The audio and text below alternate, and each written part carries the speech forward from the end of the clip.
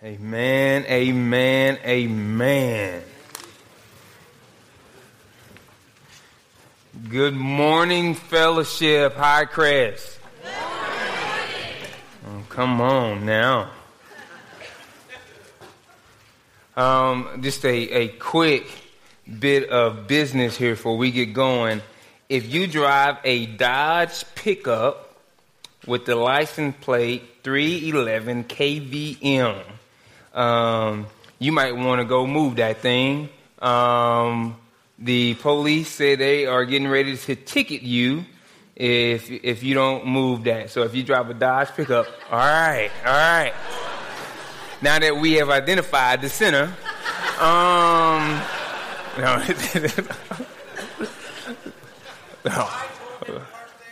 You did? I did. Oh, okay. All right. Co-contributor. Sinner. No, remember that time when you thought that was going to get your little brother off the hook and your mama beat both of y'all? No, Mama, I told him to do that. Well, you get it too then.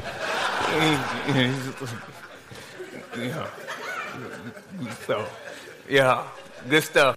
If this is your first time with us, I want to welcome you here. Today, as I speak, the main passage that we use, you'll see the page number on the screen instead of the scripture.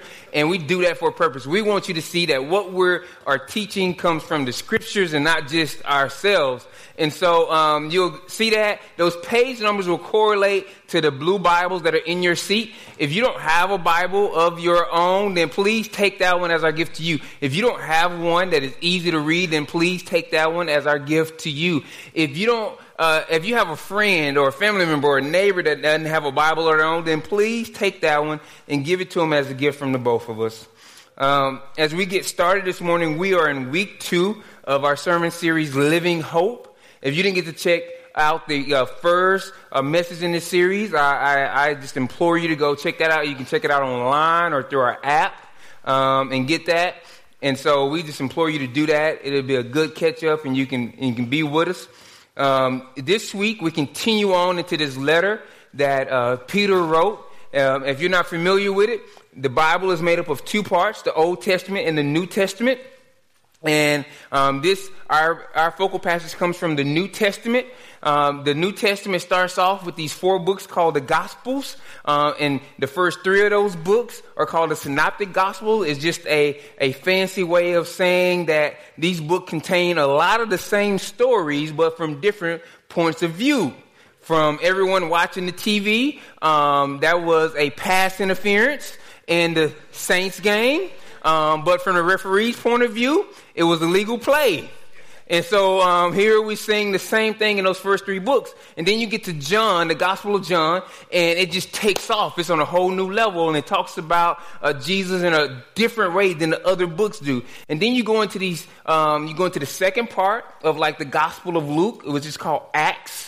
It was written by the same person, and you get into these letters written by this guy named Paul. And then you get into some other epistles or letters that were like circular letters, kind of like newspaper that was sent out for everybody to read later in there. And we get to Peter. He wrote a couple of letters, and this series is focusing on those letters that he wrote. Now, the good thing and the cool thing is one of those Gospels at the beginning of the New Testament was written by this guy named Mark. Mark was not one of Jesus' disciples, but he was actually a disciple of Peter. So a lot of what you find captured in that gospel is actually Peter's account of his times with Jesus. So here we are this morning. We're at the 13th through 19th verse of the book of 1 Peter in that first chapter on page 738. And here's what it says.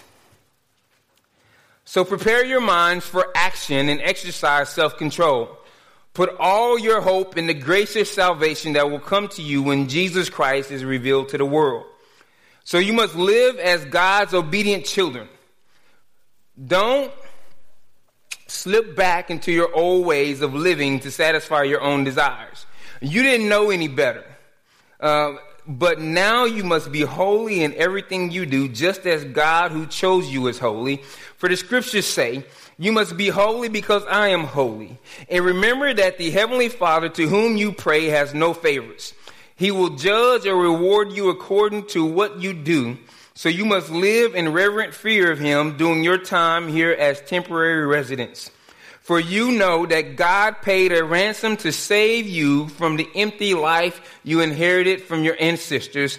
And it was not paid with mere gold or silver, which lose their value. It was the precious blood of Christ, the sinless, spotless Lamb of God.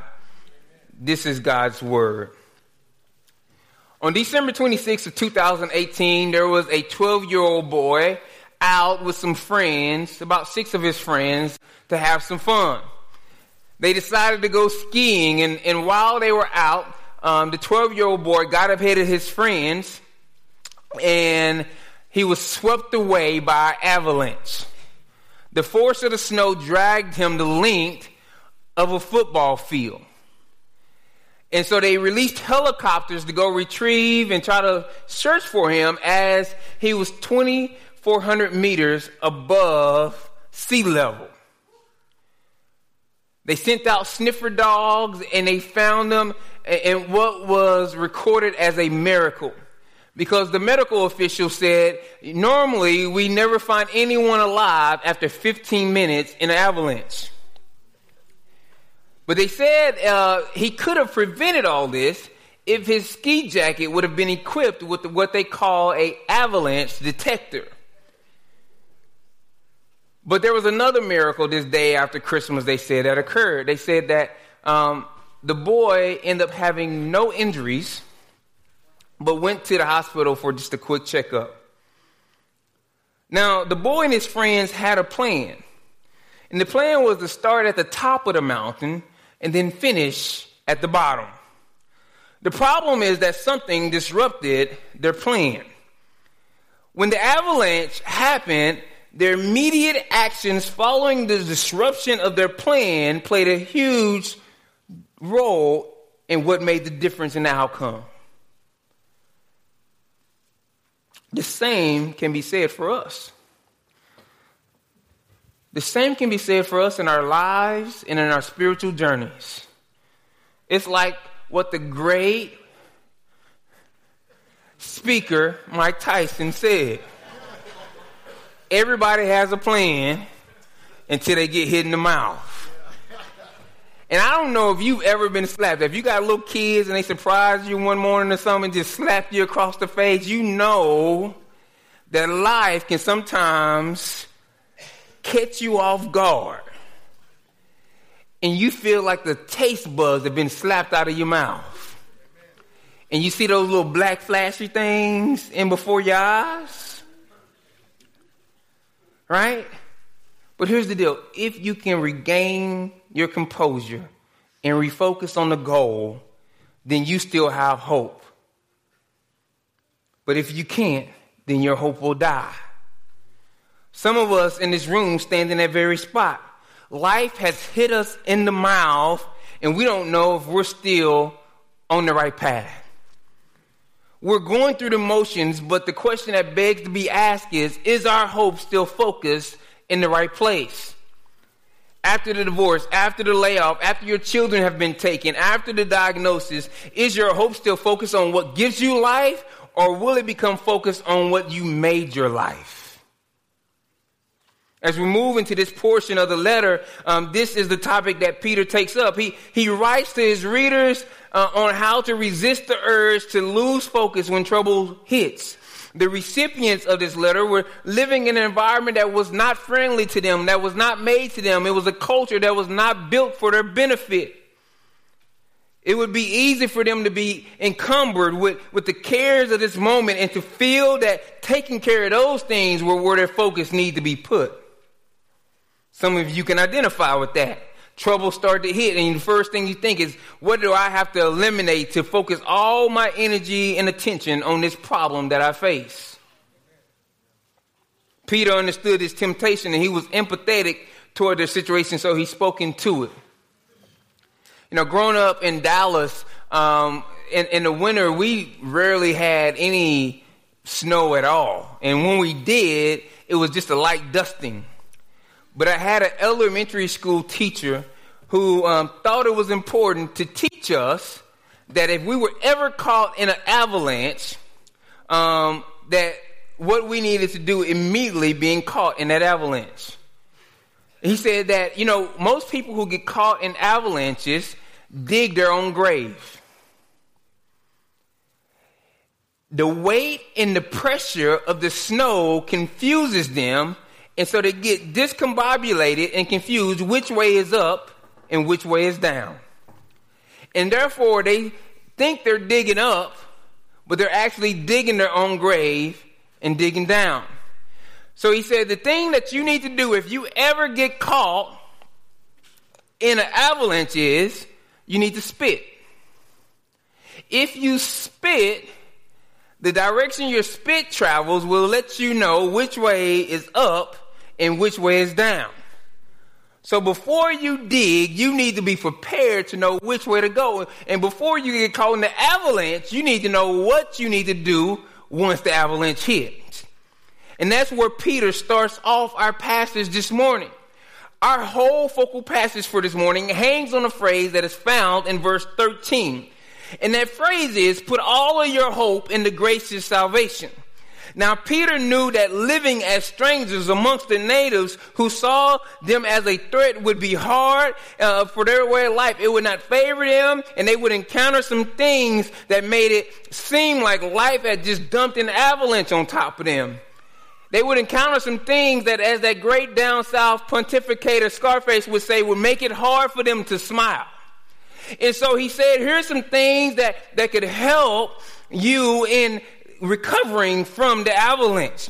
They couldn't prevent the avalanche from happening, but they could recover if they remained focused on their goal. If they rightly determined which way was up and which way was down. So he starts off with these two things to help them keep a living hope when life falls on top of them. He starts off with two things that will help them remain focused on the grace of God while living in an environment that disregard it. The first thing he tells them they need to do is to prepare their minds for action. Now, in the New Testament, when you're studying the scriptures and you're doing this REAP thing, one of the things you learn about this New Testament piece is the verbs will lead you to the message. If you're reading in the New Testament, start circling and underlining the verbs in the passage, because that will help you discover what the author was trying to communicate as he was writing to the people in that time that were going through real problems and real issues and had real flaws in their life. And so what we see when we get to this first verb of prepare, you need to know this thing about it. Now, I want to let you know that I was an engineer in life, and so this whole English thing missed me. So I had to learn some things, and I had to get in there and struggle with it. But here's some things about this verb. It was a middle voice, aorist tense, plural verb. Now, why is that relevant? And I'm going to break that down. Don't get caught up with those words. In the case of the boy in the French, the authorities said that if he had been wearing an avalanche detector, then he could have prevented himself from being in that situation. But here's the thing in life. You can't prevent every mishap. Every trouble. Your kid might be born with Down syndrome or some other issue. It's not your fault, and there's nothing that you could have done or should have done to prevent it. You can't prevent every bad thing from happening in your life. And every time something bad happens in your life, it's not necessarily your fault or something you did wrong. When the doctor tells you what the case is going to be, then you need to prepare your mind for what it would mean to raise a child in a culture that often values people by what they put out, by what they give, rather than whose image they're made in. Being in the aorist tense means that the preparation had to happen in the past. It occurred before they went, before they moved, before they went half on this baby. This preparation occurred before. Preparing themselves for that action occurred before this thing happened, before they was in the middle of the situation. You had to make up your mind that whoever God blesses us to help bring into this world, we're going to love them and thank God for them. And even if our house get broken into, we're still going to love our neighbors and invest in deep, intimate, compassion-filled relationships with them. If God is calling you into a community, you have to be resolute that whatever happens, we're going to still love our neighbors and build relationships. We're not going to stone ourselves off or isolate ourselves. We're going to dig in with them. God sends you to a church, you're going to have to know that you're going to come across some messy people because you messy too. And you're going to have to dig in and lean into those relationships to develop deep relationships. It's in the middle voice, meaning that, yes, you personally play some role, but all the weight of preparing for what is to come doesn't fall on you. And if it doesn't fall on you, then whom does it fall on? I need you to stick a pin right there because we're going to come back to that thing. But remember about this middle voice thing. And then thirdly, it is plural, meaning that the preparation for the avalanches of life that could kill your faith won't happen alone. If it doesn't happen alone, then who else is involved? This is another thing I need you to stick a pin in and remember. So remember this middle voice thing and remember this plural thing because we're going to come back to them. We're going to bring them together. Now, the next thing that Peter tells this group of readers is that they need to stay focused by exercising self-control. Or in some translations, it says to be sober-minded. Now, the thing you need to know about this is, one, a lot of people use this in wrong ways. This verb does not mean to abstain from alcohol. What it means is to refrain from the abuse of alcohol. And it's saying this so that you can stay in control of your thought process. So that you always have control of your thought process. Now, when the avalanche of life hits, it's easy for us to look for escapes, to act in ways that help us escape or intoxicate our thoughts. Meaning we allow ourselves to get wrapped up in porn and social media and binging on TV and video games and alcohol and other drugs and shopping and extramarital affairs and even food as a way of escaping our current situation. Whenever trouble hits it, we find it easy to self-medicate through our fixes to boost our spirits. Now, this verb is a present active plural verb, meaning it's in the present tense. And if you've been here before, then I've explained that the present tense in the Greek New Testament operates a little bit differently from the present tense in our English language. Meaning when the authors in the New Testament wrote something in the present tense, they mean that it started, but they had no ending in sight to it. So it was a continual thing that was happening. And then we say it is in an active voice, meaning that the weight of carrying out the action all bared on the people in which they were referring to. And then it's plural, meaning that it wasn't for a singular person, but it was for a group of people. So what does this really mean? It's like as they lived in this place, putting it all together, it was for a group of believers who were living as elect exiles to actively and intentionally take control of their thought process. This was a group action. They needed each other to continually help one another have the right thought process. And as they lived in this place, they were going to continually have to refocus one another's thoughts on the correct thing. They were going to have to continually help one another refocus on the grace of God. They couldn't do it alone.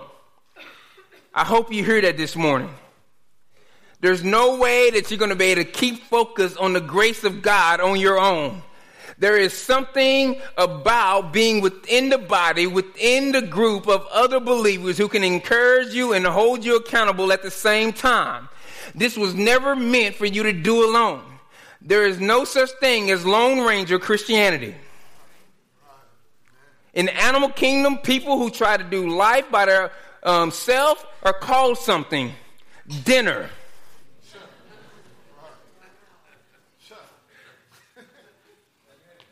Go watch Animal Planet. That's the strategy of all the animals. They try to pick off somebody and isolate them, and that's the one they take down. If you're refusing to be a part of community, rename yourself dinner. Because you're setting yourself up for the enemy.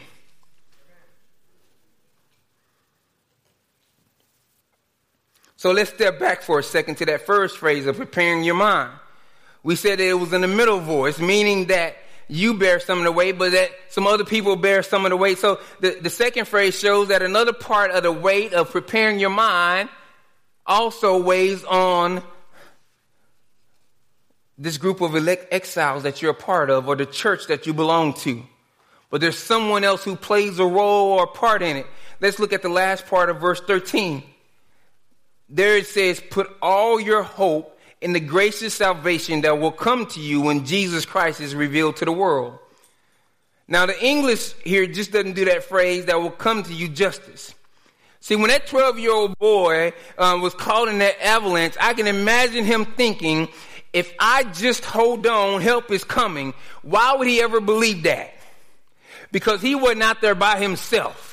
He had 6 friends that were out there with him. And so he just had this thought in him. If I can just hold on, I know my friends won't leave me stranded out here abandoned by myself, but help is on the way. When Peter was writing to the readers of this letter, he was telling them the same thing. When life is hitting you like an avalanche, when life is slapping the taste out of your mouth, when you're going through all the troubles and trials of living in this world, the help you need is already on its way. It's like this. If you've ever gone out to dinner to your spot, you know what spot it is, and you order dessert when you order your main course because you already know what you want. And then partway through the main course, the waiter comes and taps you on the shoulder and says, your meal has already been paid for. It makes your food taste a little bit better, don't it? But then beside that, even though dessert is not at your table, you already know that you have dessert because dessert has already been paid for and it's on its way. It's already yours. So in the same way, the grace of God is ours in the midst of our trials. We might not have its end results of being free from the presence of sin, but it's already ours. We just need to know a couple of things. We just need to know who we are. We need to know that even though life may make us feel like we're trapped, like we have no options, like we want to be dead, that we are free. What do I mean by free? Now, as we try to live life like outsiders, there will be people who knew us when we were insiders. And they won't want us to live free lives. They will keep chaining us to our past. They'll keep reminding us of who we used to be and what we used to do. But the scriptures state that anyone who belongs to Christ has become a new person. The old life is gone, a new life has begun. We are free from fear. I know that the enemy wants to make us inactive by telling us that you'll do it wrong, that you're not perfect. Who are you to speak into anyone else's life? But the scriptures state that I am convinced that nothing can ever separate us from the love of God. Neither death nor life, neither angels nor demons, neither our fears for today nor our worries about tomorrow. Not even the powers of hell can separate us from God's love. No power in the sky above or in the earth below. Indeed, nothing in all of creation will ever be able to separate us from the love of God that is revealed in Christ Jesus our Lord. We need to know who's riding. We will mess up. We will temporarily lose hope at times. We will become consumed by our problems. And God has placed us in the church not to shame us, but to help encourage us to get back up and keep going. Yes, accountability is a loving thing, and accountability should be done for the purpose of helping our brothers and sisters refocus on the grace they knew in the past, the grace they're experiencing in the moments of trouble that they're having currently in life, and the grace that awaits them in the future. We need to know what to expect. When we focus our hope on the grace of God, we realize that our role is to reflect God's grace. In order for God's grace and peace to be multiplied, there has to be a need for it. The problem is that we forget that a defined need for God's grace is also an identified presence of sin, hurt, pain, strife, and suffering in our lives. A defined need for peace is also an identified existence for the lack of peace in our world. See, a lot of us, we like the thought of God's grace and peace being multiplied and being abundant in our presence, but we don't like the fact that that means that there's a need for it in our presence. We want to live in graceful situations. We just don't want to live in environments that really need grace. We get the opportunity to reflect God's grace and peace when there's a need for them in our personal lives and in the bodies in which we're a part of. I said this last week, if you find a perfect church, don't join it because you'll mess it up. But if you find one where there's people in need of God's grace and mercy, then join in, because they won't mind you being there. And there's room enough for you to receive some of that same grace and peace that they're enjoying. And here's what happens when we start to set our lives and focus on the hope of Christ's return. When we set our hope on the grace of God in the midst of suffering, a couple of things happens. The first one is it enables character transformation. What is it that enables you to live holy and not slip back? It's not your own strength. It's not your own effort. Here at Fellowship Highcrest, we say the only power that we have to change comes from the Spirit of God using the Word of God in the context of the community of God. The words used in verse 14 refer not to an outward conformity change where you just fix some actions or change the way you dress and wear something a little bit different and attend some church services and carry the big Bible and place it on the back, in your back window of your car. Y'all don't remember that, do you? That's not what this is talking about. It is talking about an inner natural change. And that kind of change doesn't happen on your own. That is a work of the Spirit. And it happens through His Word and in the context of the body of Christ. Trying harder won't yield the results that you want to see in your life. Submitting fully to the Spirit will help you begin to see the results that you want to see in your life. The next thing that happens when we focus our hope on the grace of God is it enhances relational consistency.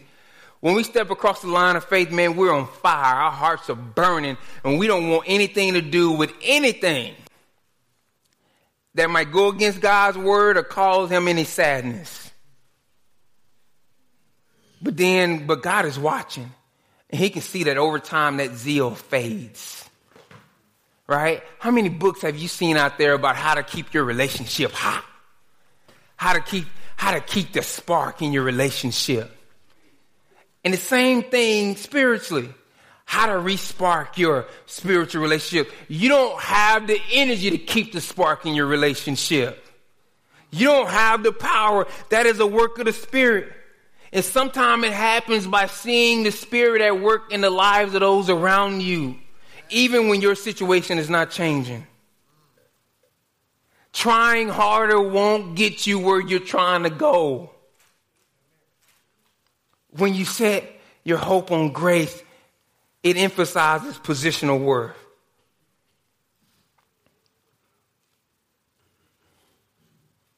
We're on the border of African American History Month. When the founding doctrine or document for this country was drafted, my ancestors were labeled as property and sold based on their output. And even though that has changed legally, we still live in a world that values people often by their output. When you look at how we treat the elderly and disabled, a lot of times we value people by what they give. And that is a hard place to be in. Because often our culture and our world that we live in isolates people that don't meet the output standard. When we feel like somebody's a little weird, we separate ourselves from them. When they're not the kind of friend that we want to be pictured with, we separate ourselves from them. When they don't think exactly the same way we do, we separate ourselves from them. We place people who don't meet our output standards away from us. But God treats us as his own. He allows us to endure the same trials and sufferings as a reflection of his grace, mercy, and love, just like he did with his own son. And he calls us his own. When we focus on the living hope that is found in God's salvation, it helps us to live free when life seems restricting, to embrace his body when the world pushes us away, and to reflect grace while absorbing pain. We won't always be able to avoid the avalanches of life, but we can choose our attitude by choosing what we'll focus on. Just like the story that I opened with, people around us will wonder how we ever endured and think that it's a miracle that we made it through the things that we're going through in life. Our answer will be similar to the little boys. The troubles of this life may restrict our movement, but they cannot block the work of God's grace in our lives as long as we can breathe deeply of the Holy Spirit. God's divine attitude adjustment is available for all. That is, all who accept his son, Jesus Christ, as their Lord and Savior. He loves you and he values you. He claims you as his own. It's his grace and mercy that bridges the gap between holy and sin. It is Christ's death, burial, and resurrection that makes the bridge for this relationship to happen. You get it by abandoning your own efforts and resting in his. It's Christ's sacrificial work on the cross that keeps us aware of what's really up and what's really down. If you've never trusted in Christ as your Lord and Savior, I want to give you an opportunity to do that today. I'm going to pray in a second. No special words, no special order of words, just a prayer of thanksgiving. And if you've never done that, I ask that you would do that this morning. That you would make that decision this morning. That you would surrender your life to him. If you stepped over the line of faith, ask yourself, are the trials of life helping you to focus better? Or has your vision been blurred from becoming bitter?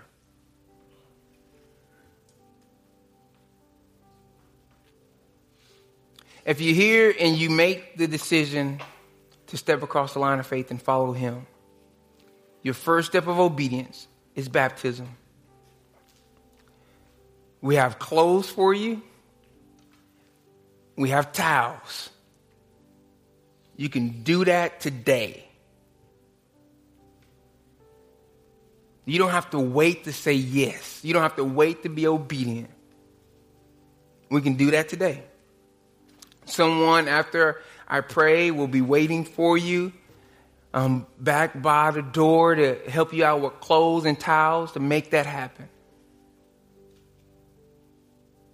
If you're here and you stepped over the line of faith, truly ask yourself, is your life, is your hope focused on the grace of God or on the problems of this life? Is it focused on what gives you life or on what you have made your life? Let's pray.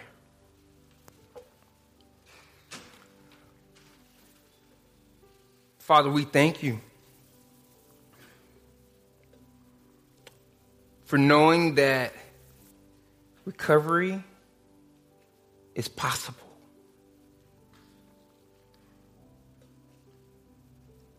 For knowing that sometimes we're going to get hit by things that we don't expect, a lot harder than we expect, and we're not going to always take them like we would hope.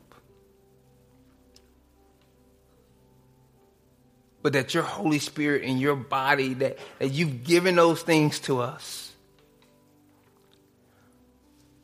to help us refocus on the grace that's available to us. Father, I pray we would be a people who hang our hope on the grace that is found in the death, burial, and resurrection of your Son. If there's someone here today that they came here maybe looking for a list of to-dos, a couple of things to tighten up a couple of areas of their life just so they can get things better, I pray that they would give up on that hope and that they would place their hope solely in the work of your Son, Jesus Christ. That today would be the day that they abandon all the self-help and efforts and just truly trust in the person and work of your Son, Jesus Christ. That they would yield their lives to the Holy Spirit and submit fully to your word. Father, I pray that we would be a people that continually help one another refocus, continuously encouraging one another, admonishing one another to follow you. If there's anyone here, Father, that's still struggling, I pray that you would give them life breath and another opportunity to make that decision. If there's anyone here that hadn't gone public in their relationship with you through baptism, I pray that today would be the day that the boldness of the Spirit would rise up in their lives and they would say yes.